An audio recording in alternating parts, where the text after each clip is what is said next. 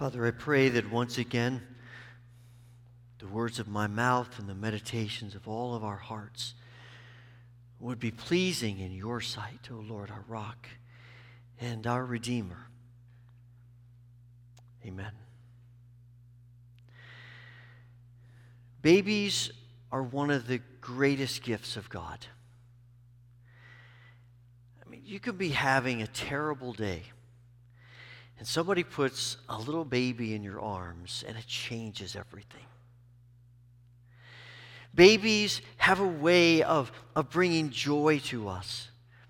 They have a way of changing our perspective. And babies are, we just gravitate toward them. And I know that, babies can be demanding sometimes, and they, keep waking up in the middle of the night and all the things you have to do with them. But they're a wonderful gift. And we love them. We love being around them. We love everything about them. But babies are not exactly what we would call powerful. We love them and we embrace them and we're grateful for them. But when we have a crisis, we don't typically turn to babies and say, what do you think we should do? When COVID started, I don't know of anyone who went to an infant and said, so how do we handle this? When nations are staring each other down with nuclear weapons, you don't see the great leaders going to little babies and saying, what should we do? We love them, they're wonderful, but we don't tend to look to them to solve our problems. And yet, God seems to do that. There is something about all that God does for us in redeeming us and His creation and restoring all that is broken that begins with a baby. There is something about Advent, the anticipation of the birth of Christ, that brings us not to the houses of power, but to a nursery. And you see that in the prophetic statements in the two passages that we read this morning. When we go back to Isaiah chapter 7, we find King Ahaz, who is the king of Judea, the southern kingdom that remains true to God by and large for at least a while. And Ahaz is in a crisis, because Israel, the other 10 tribes that broke off, and Syria have joined forces and are mustering their armies to attack King Ahaz in Judea. And they're scared to death. And Ahaz is wondering what to do. And the prophet Isaiah comes to him and says, ask God for a sign.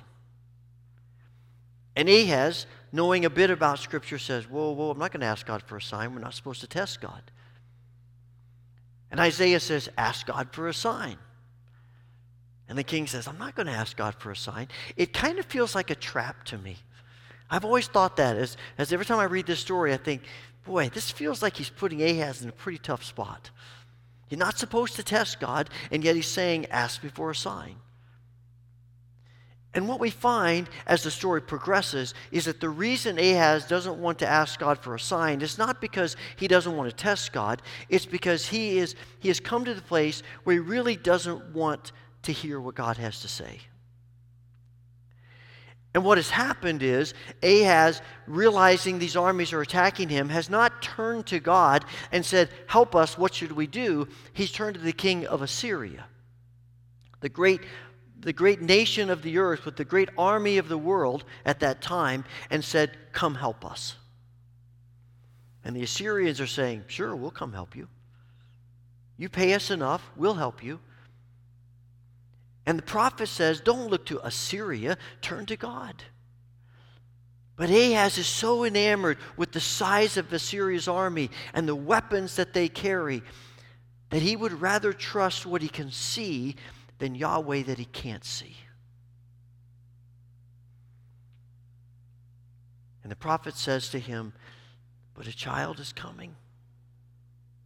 You can trust God.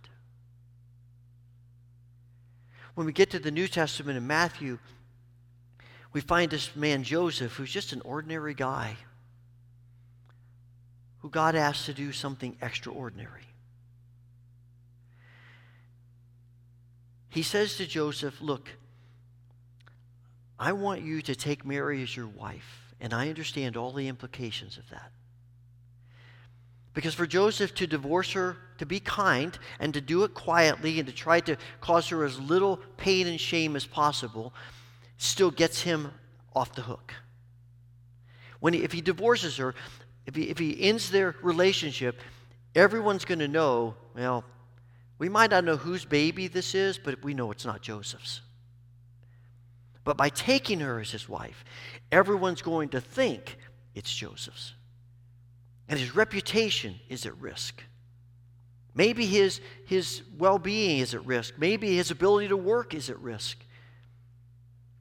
And God says, do you trust me enough, Matthew, to take that risk? Or Joseph, to take that risk? And what we find is he says, Joseph doesn't ask for a sign, but God gives him a sign. And it's the same sign that he gives Ahaz. A virgin will conceive and bear a son. I was reading something recently that said, these signs that we all often are looking for, the signs don't create faith. They have the ability to confirm faith. And you see it here. Ahaz gets the sign and he fails because he doesn't really want to trust God. Joseph gets the sign and he's successful because he is willing to trust God.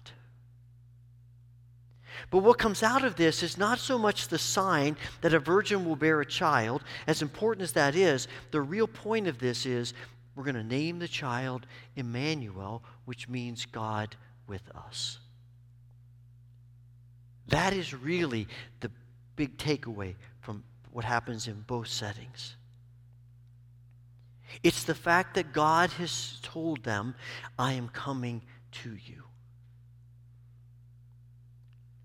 And the prophecy that ties these two men together and their circumstances is rooted in that idea, that promise. A.J. Swoboda says God's default revelation is not publication or information, it's incarnation. I love the way the angel connects the two names of this child. Jesus, which means God saves, and Emmanuel, which means God with us. And I think the angel is declaring what God has said for centuries. I'm going to save my people. I'm going to restore all of my creation. I'm going to do my work of redemption by coming among you. Dennis Kinlaw says, when you read through the scriptures, God doesn't save people from heaven. He doesn't save people. He doesn't do his redemptive work from a distance. He comes among us. The only thing you can do from a distance is to make an edict. To say, this is what I want you people to do. And edicts have a place, but the only response to an edict is really obedience. And obedience is important. But we can obey without wanting to obey. We can obey without our hearts being in it. I can tell you many times as a child when I obeyed my parents and my heart wasn't in it. But I did it because they made me an offer I couldn't refuse. Right? We've all been there, right? And we sometimes do things out of obedience without really wanting to obey. And while obeying is better than not obeying, that's not really what God is ultimately looking for. God's looking for relationship. And you can't have relationship from a distance. Relationships are real and go deeper and deeper only with closeness and intimacy. And relationships, while obedience is a part of it, the heart of a relationship, the response of relationship is love and trust. And that's what God is looking for. And God wants that with us because we are so valuable to him. One scholar says, when you read through the scriptures, it's amazing how God views human beings. There is a nobility in the way in which God views human beings. And it starts with creation. There's no other creation story in which the gods create human beings on purpose. And because they're valuable and they want a relationship with them. No other story except the biblical story. And when God gets done creating them, he looks and says, this is very good. And he walks with them and he has relationship with them because that's why God created us. We sometimes sing things, like that say, we're such worms and we're such terrible people and there's nothing good about us. But that's not what Scripture says.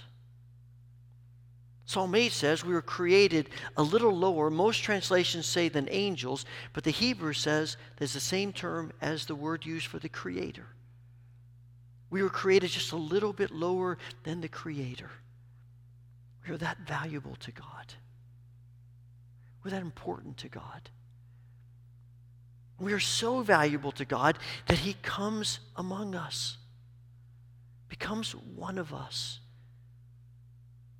because he wants that kind of relationship with us. And the incarnation is a declaration not only of God coming among us, but the value and the worth of who we are. That as human beings, we are significant. And we are royalty with God.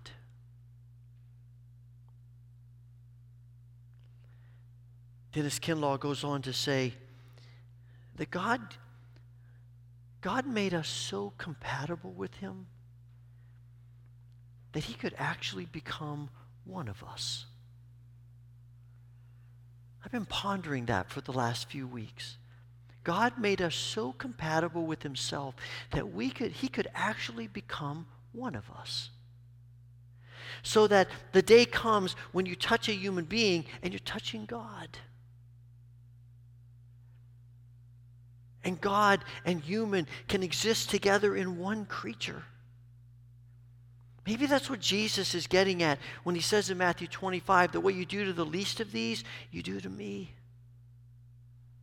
There's that kind of connectedness, that kind of closeness that God wants to have with us, that he's willing to become one of us. I love the fact that in the 3rd, 4th centuries, some of the church fathers had a discussion around the question, if human beings had not sinned, would God have still sent Jesus? And after long dialogue, they came to the conclusion that no one knows because Scripture doesn't address that. But many of them said, based on what we know of what Scripture does tell us about God, I kind of think the answer might be yes. Because God wants that kind of closeness and intimacy with his creatures.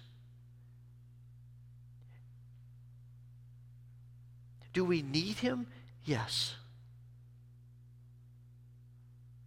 He wants us. And God doesn't do all of this out of necessity. God doesn't do anything out of necessity. He acts in love. No one is forcing God to come among us. No one is forcing God to love us. No one's forcing God to want intimacy and closeness and relationship with us. It is the heart of who God is. And every act of God, everything God does is out of love. Sometimes we look at the Scriptures and we think, you see story after story of people seeking God, and that you do see that. But the overarching story of Scripture is not so much people seeking God, it's God seeking people. Again and again and again. It starts in the Garden of Eden when God says to Adam and Eve, "Where are you?" And he has been seeking us ever since. And he continues to seek us. And he is so enamored with relationship with us that he is willing to take on human flesh. The infinite God that cannot be contained is willing to be contained in a human body, to have a relationship with us. Maybe that's why Jesus says the greatest commandment is not follow this rule or follow that rule. It's love. It's love for God and it's love for others. It's relationship. And here's what I've discovered. When we come to believe that we are that valuable to God and that significant, it changes how we treat other people. I'm convinced that one of the key reasons why there's so much divisiveness in the world, and one of the key reasons why we struggle with relationships, one of the key reasons why we struggle with life in general with each other, is because we don't really believe deep down inside that we are loved. And when you don't believe that, then we have to do everything we can to convince people that we are worth loving, that we have value and significance. And I'm convinced that the reason Jesus is able to live the way he lives in humility and service and ultimately a cross is because at the heart of his being, he knows he is the beloved of the Father. And nothing will ever change that. I think that's part of what Paul is saying in Philippians 2 when he says, talking about Jesus, as though he was in very nature God, did not consider equality with God something to be grasped, but made himself nothing and humbled himself and took on human flesh and became a servant and went to a cross because he knew he was beloved of God. And the incarnation is God saying to us, you are beloved. I have come into this world not just to save you from sins, as important as that is. I've come to make you new, to renew your mind and your heart, and to renew all of my creation because I love you. And out of that love, you have my love to give away to other people. And to be my presence of love in a world that desperately needs it. In his book, Generous Orthodoxy, Brian McLaren retells a story that the great 4th century theologian Athanasius tells. I want to just share this story with you. Once upon a time, there was a good and kind king who had a great kingdom with many cities. In one distant city, some people took advantage of the freedom the king gave them and started doing evil. They profited by their evil and began to fear that the king would interfere and throw them in jail. And out of hatred for the king, they convinced the city that everyone would be better off without the king. And so the city declared its independence from the kingdom. But soon, with everyone doing whatever they wanted, disorder reigned in the city. There was violence, hatred, lying, oppression, murder, rape, slavery, and fear. And the king thought, what should I do? If I take my army and conquer the city by force, the people will fight against me, and I'll have to kill so many of them. And the rest will only submit through fear or intimidation, which will make them hate me and all that I stand for even more. How does that help them?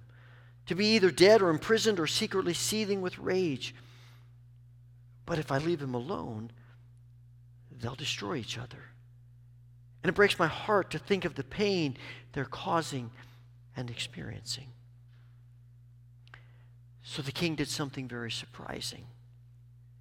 He took off his robes and dressed in the rags of a homeless wanderer. Incognito, he entered the city and began living in a vacant lot near a garbage dump. He took up a trade fixing broken pottery and furniture And whenever people came to him, his kindness and goodness, his fairness and respect were so striking, they just linger to be in his presence. They would tell him their fears and questions and ask his advice. He told them that the rebels had fooled them and that the true king had a better way to live, which he exemplified and taught. And one by one, and then two by two, and then by the hundreds, people began to have confidence in him and live in his way. Their influence spread to others, and the movement grew and grew until the whole city regretted its rebellion and wanted to return to the kingdom again. But ashamed of their horrible mistake, they were afraid to approach the king, believing he would certainly destroy them for their rebellion. But the king in disguise told them the good news. He himself was the king, and he loved them. He held nothing against them, and he welcomed them back into his kingdom, having accomplished by a gentle, subtle presence what never could have been accomplished through brute force. And the virgin will bear a son, and they will call him Emmanuel, God with us. Holy Father, I suspect we have all heard this story many, many times. Let it become new in our hearts today. Break through the walls that we erect. And help us to once again, maybe for the first time, to know that we are your beloved children and that Jesus comes to set us free and to restore and to renew us and all of your creation. And may we know your embrace, and may we receive it with joy, that we might share it with joy. In the name of Christ, Emmanuel, God with us. Amen.